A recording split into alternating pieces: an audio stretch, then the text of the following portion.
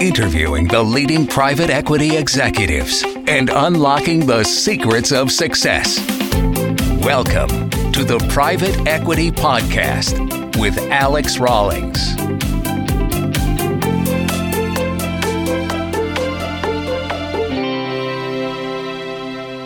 Welcome to the Raw Selection Private Equity Podcast, interviewing the leading private equity executives and unlocking their secrets to success. Joining us today is Nicholas Antoine, managing partner and co-founder of Red Art Capital. Welcome and thank you very much for sharing your insights with us today, Nick. Thanks very much for having me, Alex. Perfect. So as we always proceed, Nick, if you could give us a 60 to 90 second breakdown of you, please. Sure. So my name is Nick Antoine. As you mentioned, I'm a co-founder and managing partner of Red Art Capital.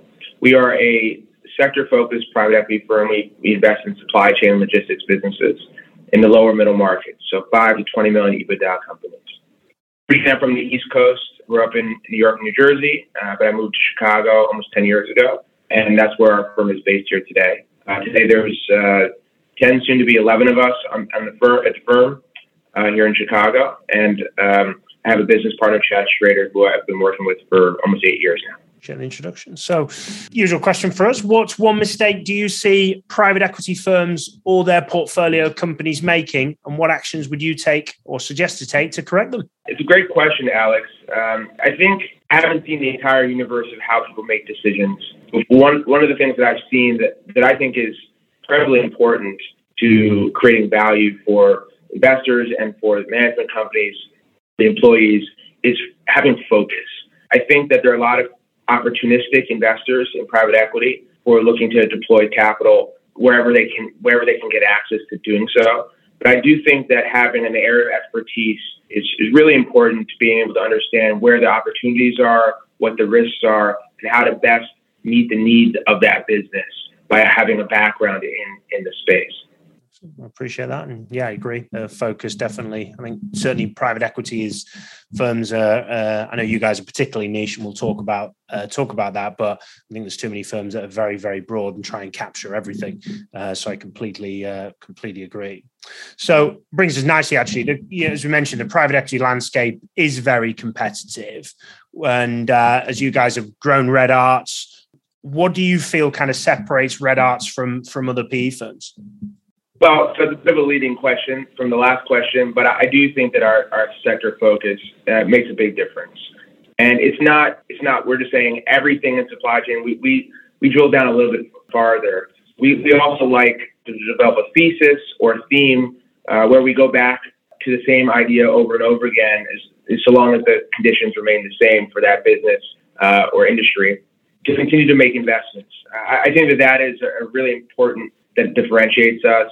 And again, I think going back to what I said earlier, is an important part of really doing the best you possibly can to create value for everybody.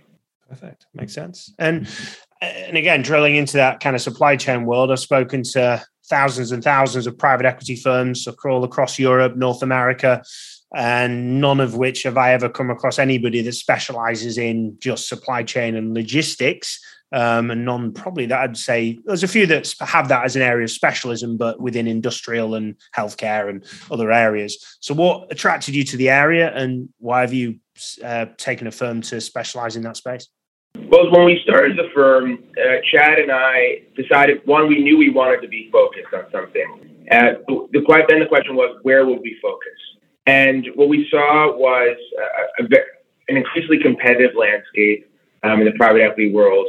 And in order to differentiate ourselves from the competition, but also to be able for us to say yes or no, and to know how to do so quickly, we realized that we had to focus. Then the question was, what were we going to focus on? We have a tendency to like to look right when people are looking left, and not just for the sake of doing so, but because we think that oftentimes many opportunities are overlooked when people make general assumptions that there isn't value to be created in a specific space. So Chad had a background, my business partner had a background in supply chain and logistics. His family ran a business in the auto aftermarket space. He worked at PepsiCo, and he worked very closely with folks in their supply chain division, and done some industrial deals at his prior private equity firm. And so he had some relationships there and he had some knowledge. And then as we started doing research into different parts of the space, we said, oh, this is interesting. Let's take a look. What we found was a general attitude that capital-intensive businesses, perhaps cyclical businesses, were not interesting. And we thought, well, is that true across the board, or are there exceptions to those rules? And as we really dove into the space, we saw that it was not only was it a large space where there were many exceptions to those rules, but also that because of those exceptions, there were people who were not looking at those spaces. So the first thesis that we developed was in the less than truckload space. Less than truckload is the local pickup and delivery of palletized freight. And it's a sleepy industry, but it's extraordinarily important to the fabric of our economy and transportation, particularly in this age of e-commerce and last mile delivery and next day shipping and same day shipping. And we've seen that in the Midwest, particularly in rural markets, the industry had not really been consolidated like it had been on the East Coast. And so that was the first thesis. And the more time we spent there, the more we realized, your observation, Alex, that there were not a lot of folks who had expressed interest, not only in LTL, but in supply chain generally. So as we continue to learn more, we developed more and more of a conviction that this was the right place for us to focus. Makes sense. And one thing I know that private equity firms would say, or should I say private equity leaders that are listening, is that deal flow is probably a reason why they're a bit hesitant and nervous about going more niche. Are you guys predominantly proprietary, or mostly working kind of the typical investment bank routes? And how do you guys going about that kind of deal flow process within what people would see a very narrow niche? Sure. So we focus on a handful of different spaces within the supply chain sector. We focus on 6 different spaces, from third-party logistics to specialty transportation to auto aftermarket and everything in between, really across the value chain. And to give some context to the size of the space, transportation, particularly trucking alone, is almost $1 trillion market. So it's enormously large and it's highly fragmented, particularly because what we found is that many instances you have large companies up market, and on the other side of the barbell you have thousands of smaller businesses in the lower middle market, and fewer businesses kind of in between. So we saw it as a big pond to fish in, and by choosing how to focus our themes where we find interesting opportunities, we're able to funnel that. So then the next step is how do we source directly, and how do we have enough deal flow? And we've been doing this for almost 10 years now. Chad and I have been on the road for 10 years, maybe it was a little bit of a blip with COVID, meeting with investment bankers, intermediaries, M&A advisors and brokers, telling our story, what we're looking for, what kind of businesses we're interested in. And the other part is that we work very closely with operating executives. And these folks come from different walks of life in the supply chain world, usually have decades of experience in their area of competence, and they have deep relationships and expertise and reputations that help us find direct opportunities. So oftentimes we get inbound deal flow from referrals, management companies, owners that say, hey, we've heard great things about Red Arts, and we would love to discuss a potential partnership or considering an acquisition by your firm. It's an interesting one. I've spoken to many firms and who say, that niche nature, and it's not really us. We like the variety. I think there's a great saying, and I know I apologize because I don't know who's quoted it, but the narrower your niche, the broader your appeal, and therefore you do build more connections and more contacts, and you're able to leverage them better. People are going to give you introductions because naturally that's what you do and what you specialize in, as opposed to doing everything. So I think it's a good, certainly an interesting strategy, and we're seeing a lot more firms like just do tech, and you guys have taken that even further and being like, we're not just industrial, we are supply chain and logistics. And then it sounds like you're even going even further narrower within your actual thesis of your investments. So that's really impressive. Sorry to interrupt here. Just a quick note to highlight our new sponsor, Grata. The private equity market is rapidly shifting to a data-driven, proprietary deal sourcing standard. Grata provides the window into over 7 million middle market private companies. Contact Grata so you can access the market first. Request a demo at www.grata.com. Now back to the podcast. Having seen, and I mean, I'm sure, I know from your background, you've not worked in like private equity firms that have like really, really broad, but do you see the industry going more, although Ariel maybe, I don't know them particularly well, do you see the industry going more kind of narrow with regards to its investment strategies? Is that an area you think that the industry will kind of follow suit to what Red Arts is doing? Yeah, I think it depends on the type of or part of the marketplace that the private equity firm is investing in. But I do see that is a growing trend. I think that the days of just the general shops that we saw in the 90s, maybe even in the early 2000s, is lent itself to more focus.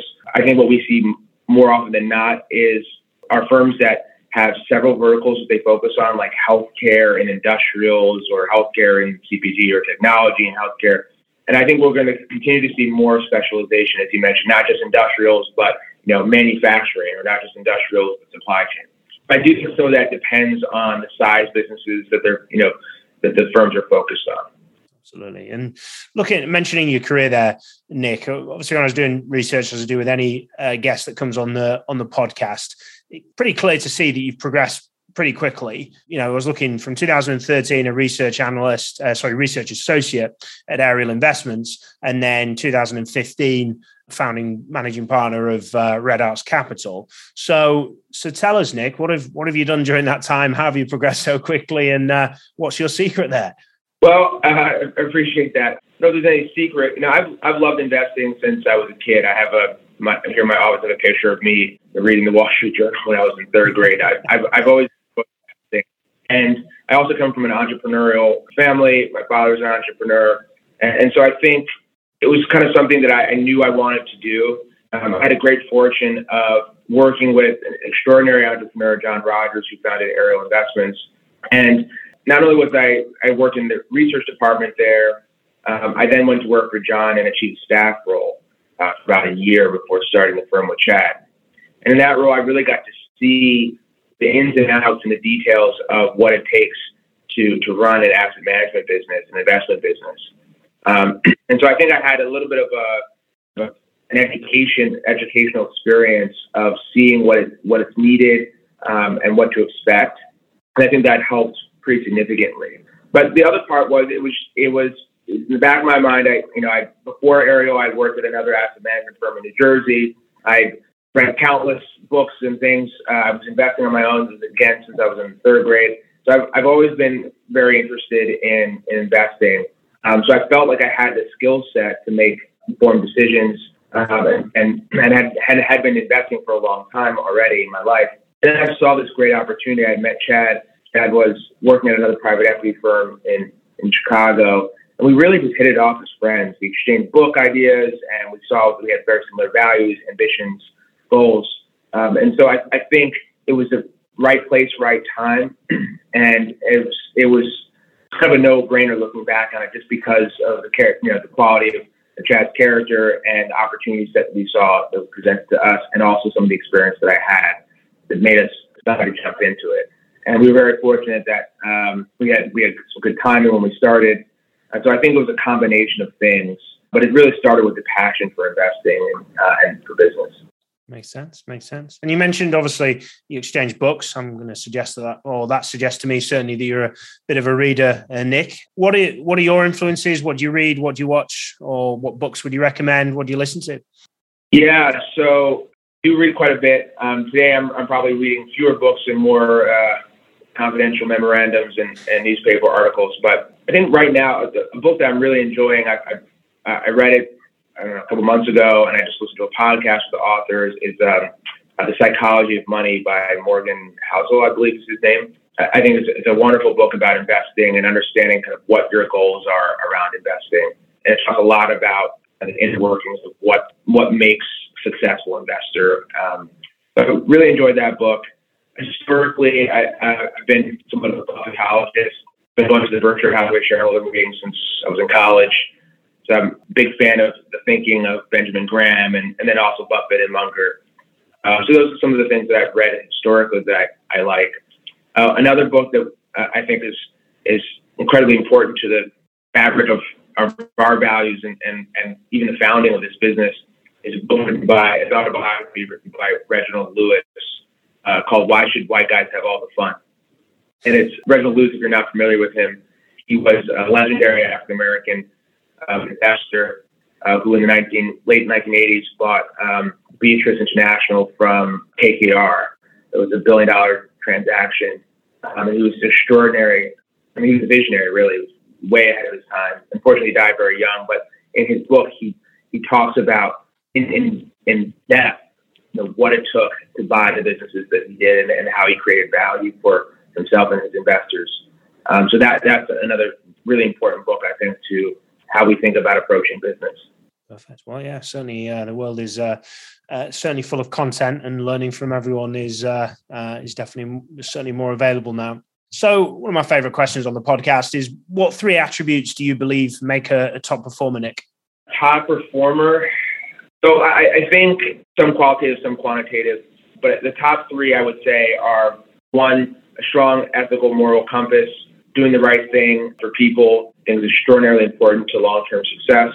2, I think important requisite is hard work and persistence over a long period of time. It's not just hard work in the short term, it's hard work over a very long period of time, more likely longer than anyone would expect you have to work. And then 3, I do think that having some type of insight and conviction about an idea or an area that you've done the work on, where you can create value, also leads to success.